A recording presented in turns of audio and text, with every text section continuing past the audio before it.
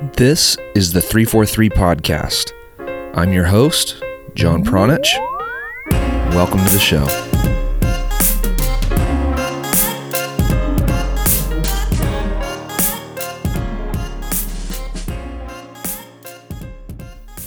The language used throughout American soccer is weak and ugly. Using words like pace and phrases like whipping across instead of words like elegance and skipping by a player have consequences. And depending on your particular vocabulary, it can expand or limit your judgment of the sport as a whole. So today, we are going to discuss the need to expand our vocabulary here in the United States and what some of the benefits and the consequences of language are. Now, when you sit in a cafe in Argentina or Spain, the types of footballing conversations that take place are lively, but also nuanced. As I've said before, if you get in a taxi cab in a foreign country, the driver is likely capable of providing you with a more authentic and deep soccer education than what you'd receive at a coaching course here in the United States. Now, that's not to say we don't have that type of hardcore soccer culture here in the United States that talks about the game in that way, because we absolutely do. But the voices dominating the conversations are largely those who don't come from that type of soccer-first culture with that sort of soccer sophistication. In America, even our most prominent soccer journalists and media members still haven't graduated beyond the same recycled talking points like pace and physicality. And I don't think it's a stretch to say that the language of the media ultimately becomes the language of the general fan base. Furthermore, the language used throughout American soccer, youth to professional, is still heavily influenced from past generations of English football culture, while other cultures have historically been excluded and even discriminated against. The natural byproduct of that discrimination is that those cultures have little to no influence on our vocabulary. So the question remains, why do we have a particular vocabulary over another? And a bigger question looms, could our current soccer language be holding us back? We're going to address these questions and provide a fresh perspective on the way soccer is talked about here in America. And we will get into everything right after this quick message about our online coaching programs. When it comes to coaching education, being able to discern what will and won't help you can be a costly and confusing exercise. I know this because I've experienced it myself. It's frustrating. The internet is flooded with so much information. There are thousands of drills out there for you to watch.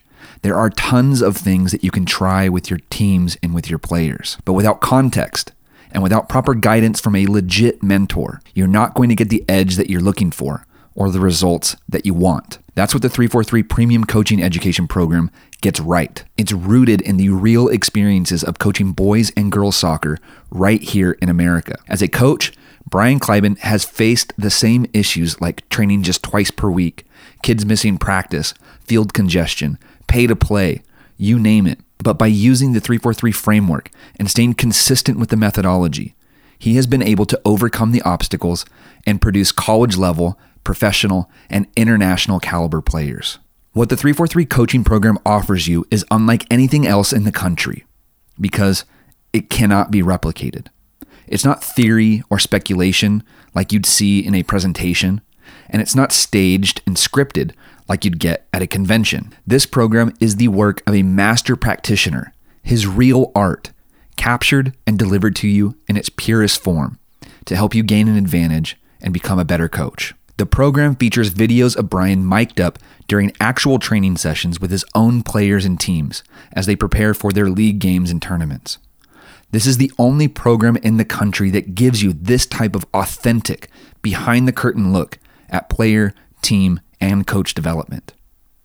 So if you're looking for just drills, well, we've got those, but more importantly, we have the mentorship, the proven results, and the community of ambitious coaches that you won't find anywhere else. To experience all of this, consider joining the 343 Premium Coaching Education Program. You can find all of the details at 343coaching.com. One thing that continues to impress me about Brian Kleiban is the way that he talks about the game, to his players, to his colleagues, and to himself. I was reminded of this during the launch of his YouTube miniseries in April 2020, in which he broke down the entire US U20 player pool. Player by player, position by position, Brian provided deep insight into why he believed certain players should be on the roster and why others shouldn't even be able to sniff the field.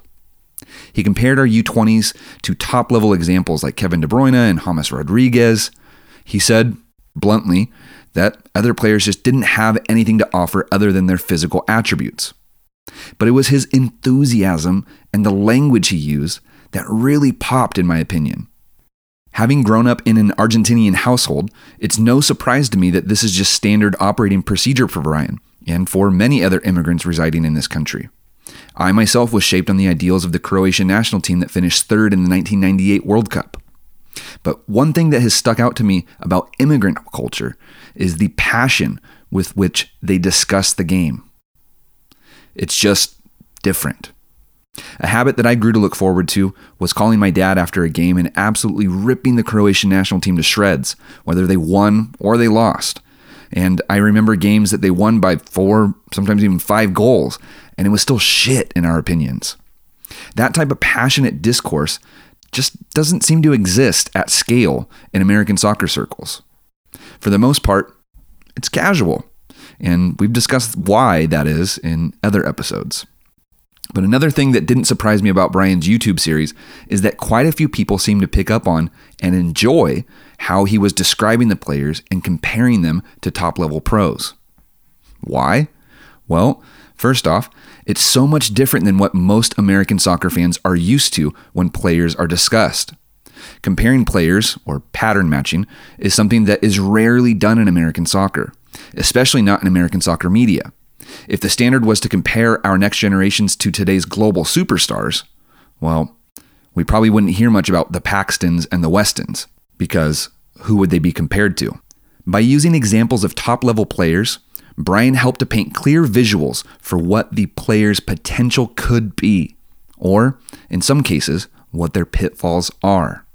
For example, he said, Efra Alvarez strokes the ball like James Rodriguez. Well, there are 2 things in that statement. The obvious is the comparison of one of our brightest prospects to a world-class player. The not so obvious is the use of the word stroke. This is where we can begin to talk about some of the actual words and phrases and what changing your vocabulary could potentially do for you. Talk the talk. How often are you talking about the way a player strokes the ball? How many different types of strokes does the best American player have? Can you identify those strokes? Do you know what each different stroke is used for? Is there one stroke in particular that the player hits better than the rest of his peers? AKA, is he world class in any particular stroke? You see how much more conversation can be generated by just changing one word in the vocabulary? You see how many layers can be uncovered? In 2018, Sports Illustrated's Brian Strauss was taken aback by the different vocabulary being used at the World Cup in Russia, specifically the use of the word protagonist. Brian Strauss tweeted, "No coach who's a native English speaker uses the word protagonist. Every coach who speaks any other language, according to World Cup translators, uses the word protagonist constantly. What word is being turned into protagonist? Or are we just shitty coaches?" End quote. Almost 1 year exactly prior to that date, Brian Kleiban discussed his coaching role model, Marcelo Bielsa, with Soccer America's Mike Waitala. And here's what Brian Kleiban had to say. When he took over after the 1998 World Cup, Argentina finally had a clear-cut identity, aggressive attacking soccer. It didn't matter the opponent or the venue. Argentina would be the protagonist, dictating play for 90 minutes. Italy and Rome? No problem. Spain and Madrid? No problem. Brazil and the Maracanã?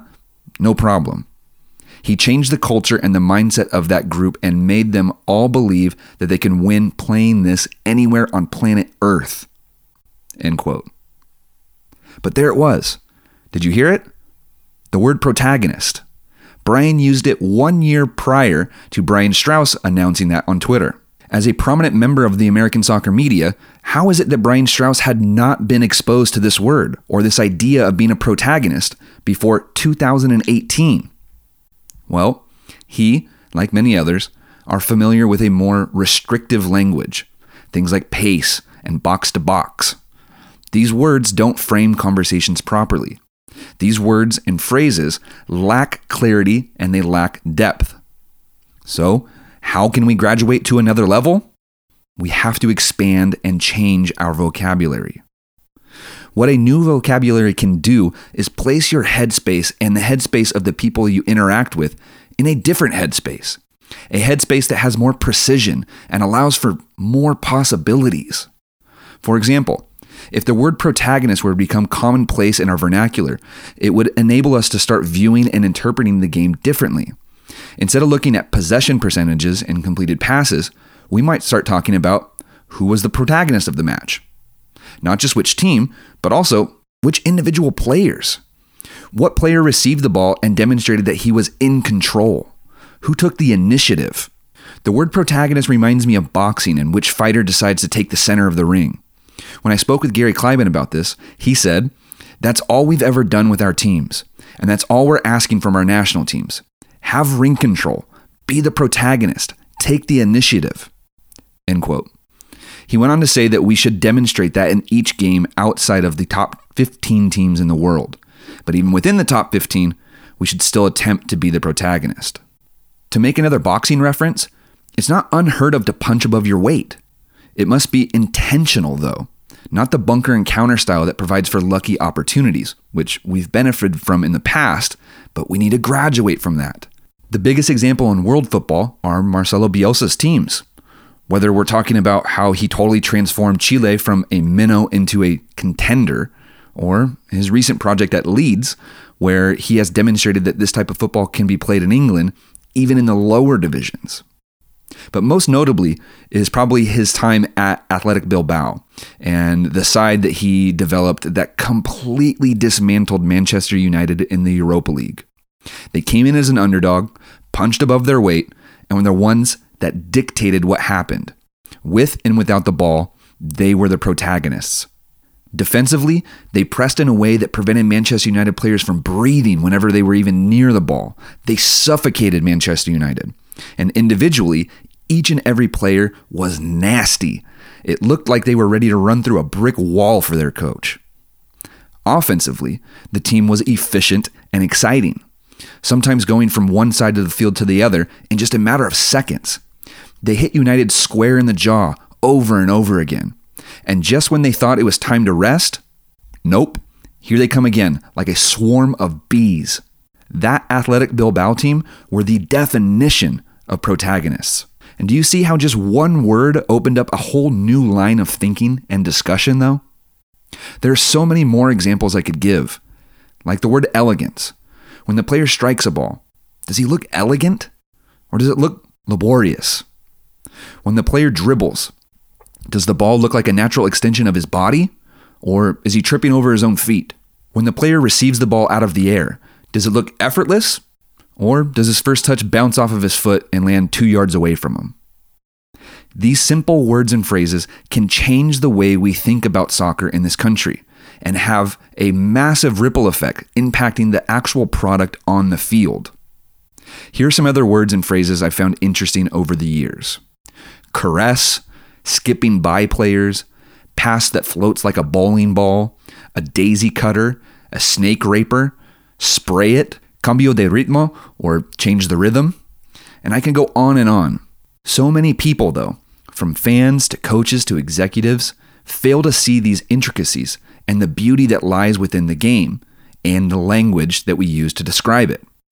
Their conversations default to what they can easily see, which are primarily physical aspects. Paxton Pomykal has enough energy to run from box to box. Weston McKennie is strong in the air and gets stuck in. Timothy Weah has world-class acceleration. And people using this type of language are also constrained to thinking about the game in these types of ways. These physical attributes and these accolades are then regurgitated by media members. All you need to do is look at their postmortems. And that language then becomes the baseline for their audience, and the wheel goes round. All of this to say, the language we use in American soccer is massively important. And now it's time for us to graduate to a new and better vocabulary. Our flagship program helps coaches and trainers discern what is good for their teams and for their players. But now we've created a program for parents. Because parents, you are personal trainers too. Yep, that's right. And in order to properly mentor your player, you need to know what's good and what's not. Just like coaches, you and your player are flooded with thousands of training videos on YouTube and Instagram. But most of them are a waste of time because they aren't relevant. They don't translate to the real game. And figuring out what does and what doesn't and why is just flat out difficult, especially if you don't have a background in soccer to lean on. So we've taken Brian Kleiban's more than 20 years of experience working with teams and individual players from U9 to U19 and extracted valuable lessons that can help you navigate the minefield that is American youth soccer. But this isn't just about drills. That's only a small fraction of it. And to be honest, you can get drills anywhere. What you're getting with the 343 Masterclass are the cultural lessons and an education in philosophy that other trainers and courses don't offer. It's these elements that can help you understand the landscape, read the game on and off the field, and translate everything into real development for your player. Right now, you can get on the list for the 343 Masterclass. We are currently rolling it out little by little to small groups. To reserve your spot, go to 343masterclass.com.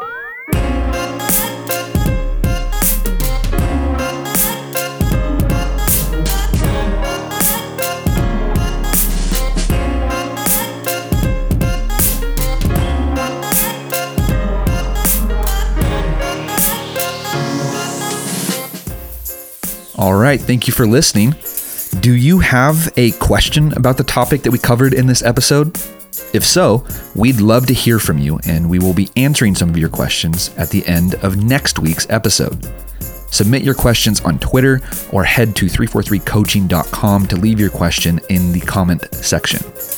Make sure that you are subscribed to 343 FM on your favorite podcasting app. The show is available on Apple Podcasts, Spotify, Google Play, Stitcher, and many more platforms. And if you're feeling super generous, we'd love it if you dropped us a 5-star rating or a review. And don't forget that you can find our entire library of podcast episodes, over 200 written articles, and our online courses that help accelerate the development of coaches and players using methods that have been proven to work here in the United States. Once again, all of that can be found at 343coaching.com. All right. Thank you so much for listening. We will catch you next time here on the 343 podcast.